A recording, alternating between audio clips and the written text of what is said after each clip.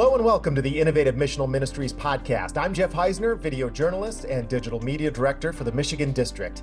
And today we're talking with Keith Famie, who has a long list of accomplishments from chef to triathlete to contestant on Survivor, but we brought him in today to talk about being a filmmaker, and he's the producer and director of Detroit City of Churches. And Keith, thank you for joining us. We appreciate it. No, it's great to be here. Thank you for having me. Thanks for reminding me how old I am. So tell me about Detroit City of Churches. It's a project that premieres at a private showing coming up on December 10th. It's going to be at the Fillmore, right? And then you can also check it out December 12th on PBS. Yep, it'll launch on PBS here in Detroit at 8 o'clock on December 12th. So Detroit, the City of Churches, the idea behind that was, at one time, Detroit had more churches than any other city in the country. And many of these historical churches still are standing, and of course many of them are still very, very active with congregations, even though the population has dropped significantly in Detroit. Many of the churches still draw from the suburbs, from all over for their congregations. And then also so many of the churches have kind of morphed into, with a lower drop in congregation, of helping those that live at the poverty level or even below. So it was I thought it was a really interesting idea to use the churches of Detroit, and we feature 18 of them actually, use the churches of Detroit to tell the history of Detroit from their perspective. How did the history affect them, and how did they affect the history? And then why do we have so many churches in Detroit? What sparked that? How can one community have so many churches? And of course, with any documentary film that we've done several over the years, I always step into these projects and I explain to my producers as we start working on them is that the story that we're going to tell is never the story we're going to tell, because we really don't know until we finish.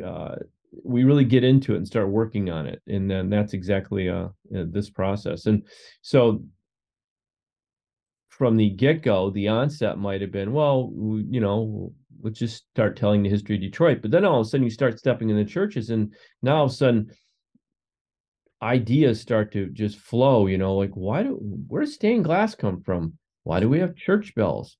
What's an organ made out of? Et cetera, et cetera. Why are there so many churches?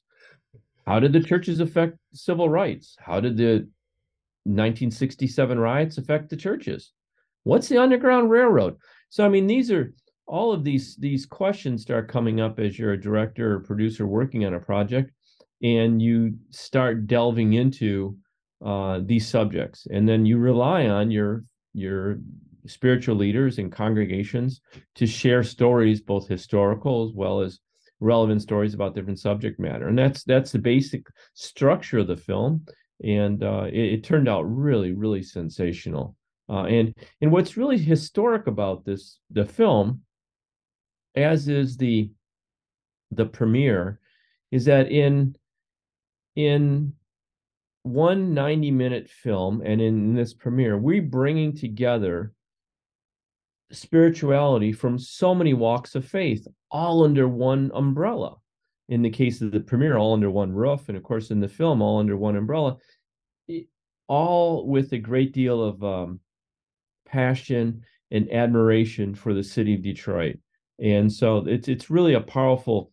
And when the film comes to a close, you watch the closing and you hear the closing messages, and you start realizing just, in today's world, we always, unfortunately, and there's always the looking at how much we are not alike. Mm-hmm. Well, in this case, this film makes everybody start to look at how much we are alike. And so in a way, it's a real bridging of communities and different faiths and spiritual leaders and people. So it's all of our documentary films have a focus that I always like to try to somehow turn the mirror on the audience. And so they look in the mirror and say, what about me? How has this affected me? We did a film about Down syndrome recently. We did a film about Alzheimer's and cancer. And, we do big topic subjects. So I didn't want the church film to be a fluff film. I wanted to use the platform as we do with all of our films to highlight the good in people and bring that to the surface, and that's what the film's done. So there are so many different churches in Detroit, so many different ancestral roots that kind of have shaped what Detroit is and shaped our culture in Southeast Michigan. What did you find out about this? I think what was I think if you as you asked that question, it's interesting because I've not really put it. I mean, of course, I've put a lot of thought into it, but I haven't thought about it to like this the way you just said that. You know what really stood out or really stands out is the Detroit River. You know, the Detroit River, the waterway, it's like 28 miles. That waterway was so significant for the French explorers uh, who first came here, Cadillac, who first came here, uh, and what they must have been seeing, and at the same time, what the indigenous Native American Indians that lived here saw. What was that? What was that like? And I mean, had the river not been here, would Detroit even be here? Who knows?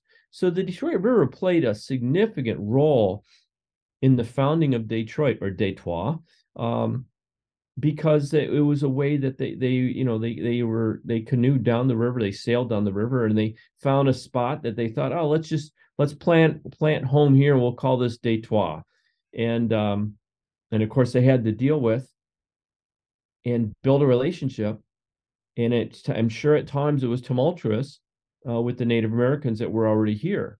Um, but so when I look back at the history, besides the fort building and all of that, I think the river is so significant to the actual development. It was critical actually, and then of course the river became the thoroughway, if you will, for so much that took place over those early years. And once the Erie Canal opened up, when the Erie Canal opened up, it was a game change because now they could start moving in heavier equipment, larger pieces of things.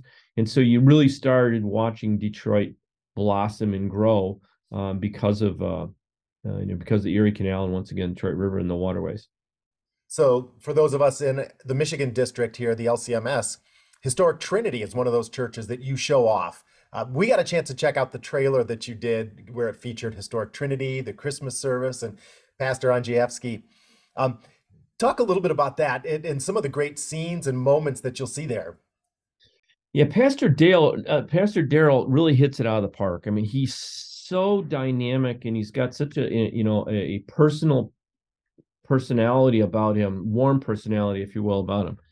And so, besides the fact of him being one of the community's leading spiritual leaders, not just from a Lutheran standpoint, but just from the standpoint of really a mover shaker Mhm. community leader in the city of Detroit, he's an amazing historian, and he's easy to understand his thought process. So because of all that, he becomes a really important part of the film. You'll see him in a lot of areas, because he added a great dimension of thought about the history of Detroit, whether it was Stroh's beer, whether it was a talk about water, whether it's talk about stained glass, all of those different things, as well as he actually almost kind of opens the film. He sets the question up like, why do we have so many churches in Detroit? And then he answers it. So he's really good in the film. Of course, Historic Trinity is a beautiful, beautiful church. It's got deep German roots. And the whole development of that community, as well as without I forget his first name, but his last name is Goss. His was one of the leading members of the church who, at a young immigrant who started saving his money, started buying land. Well, he ended up selling a large parcel of land, which ended up becoming the Rouge plant, and he sold it to Henry Ford. So, I mean, right there, if you think about the significance of just that moment, I mean, you kind of glaze over it. Somebody bought land and sold to Henry Ford.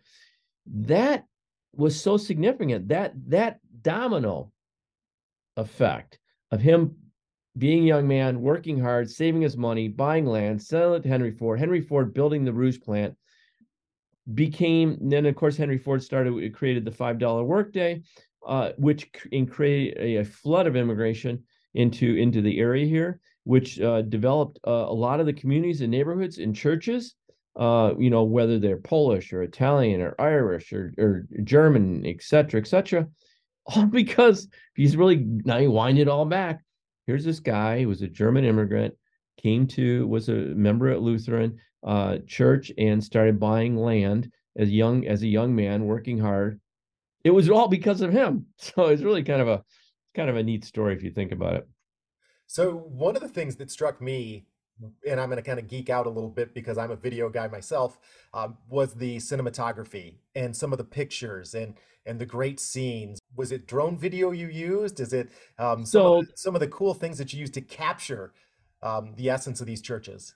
yeah, and so you've seen the trailer, of course, and I know you're referring that you haven't seen the full film yet.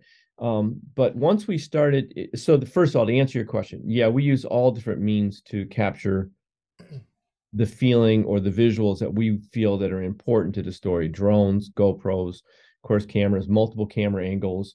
And we shot, for 14 months on this. An ungodly amount of footage just is, that we have.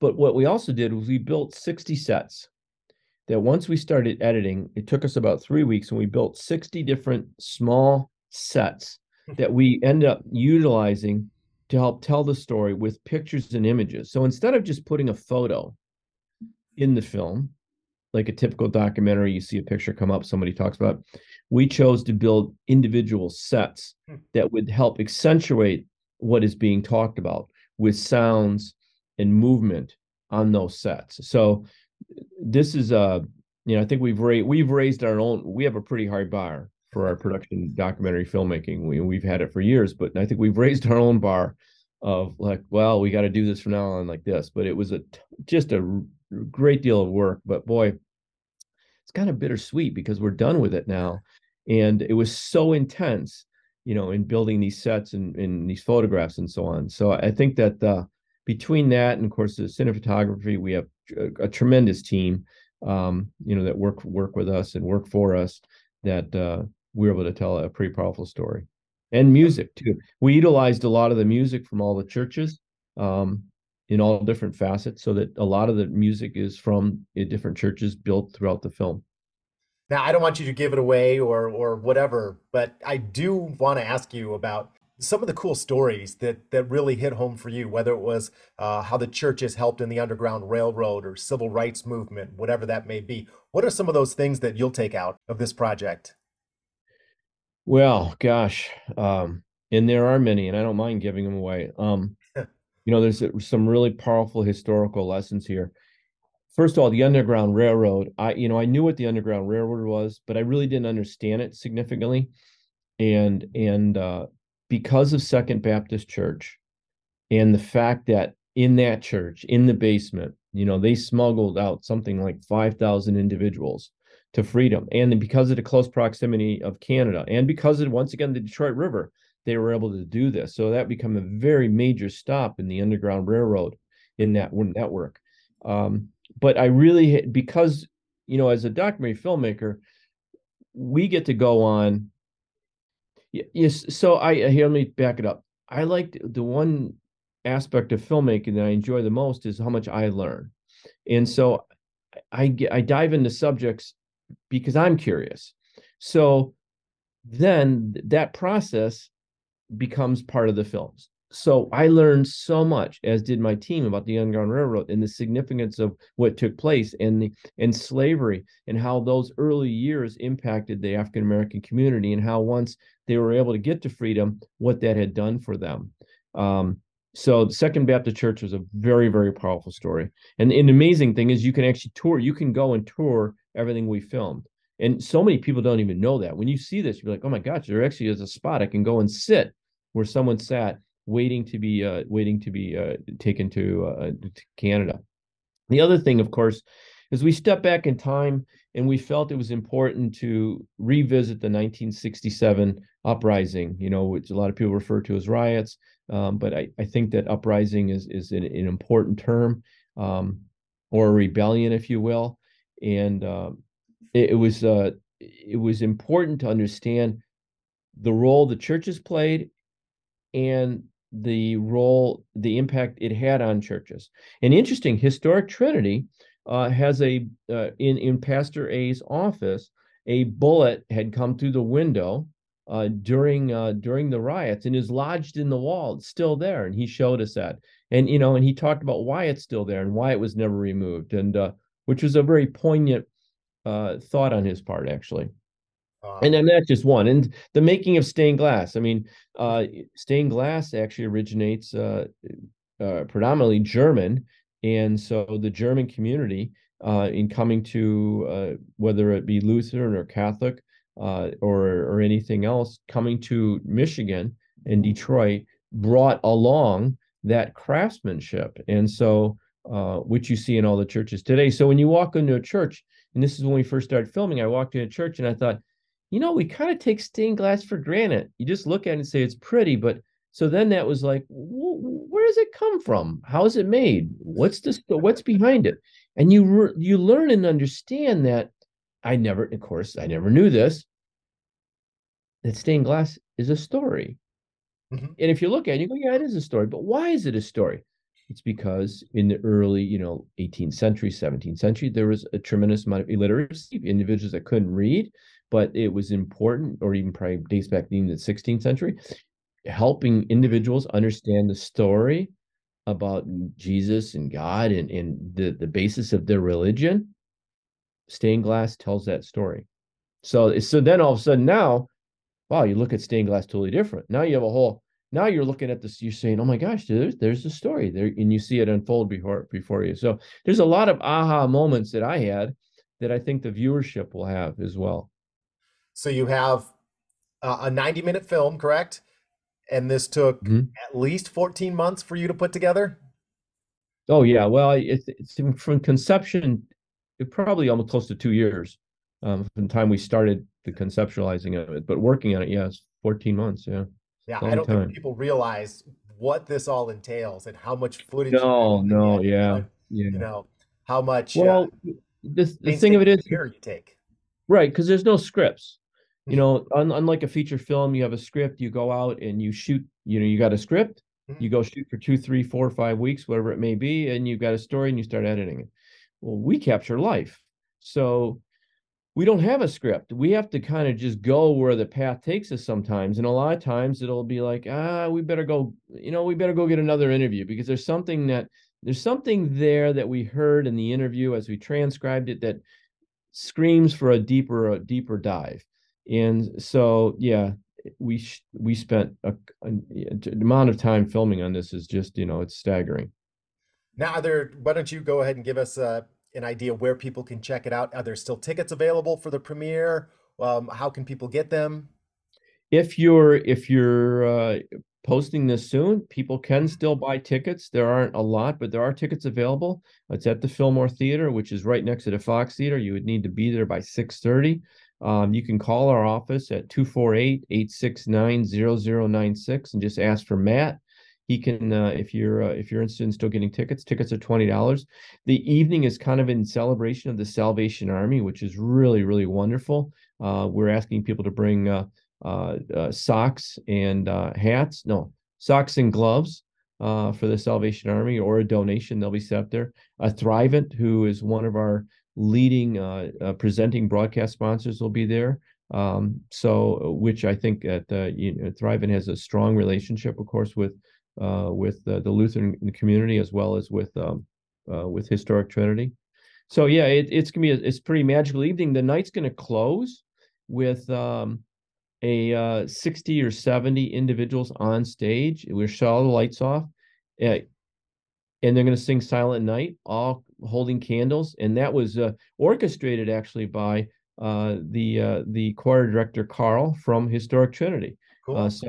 And he reached out to several of all the churches actually, and invited their choirs to send individuals. So it's going to be a melting pot of different spirituality and faith, all singing Silent Night as we bring in the holiday season. So I would say it's gonna be fairly magical. So yeah, if somebody can attend, I think they'll gain quite a bit from it. That's awesome. Keith, we thank you so much for joining us. And we also thank you, the listener, for making this podcast part of your day. God bless.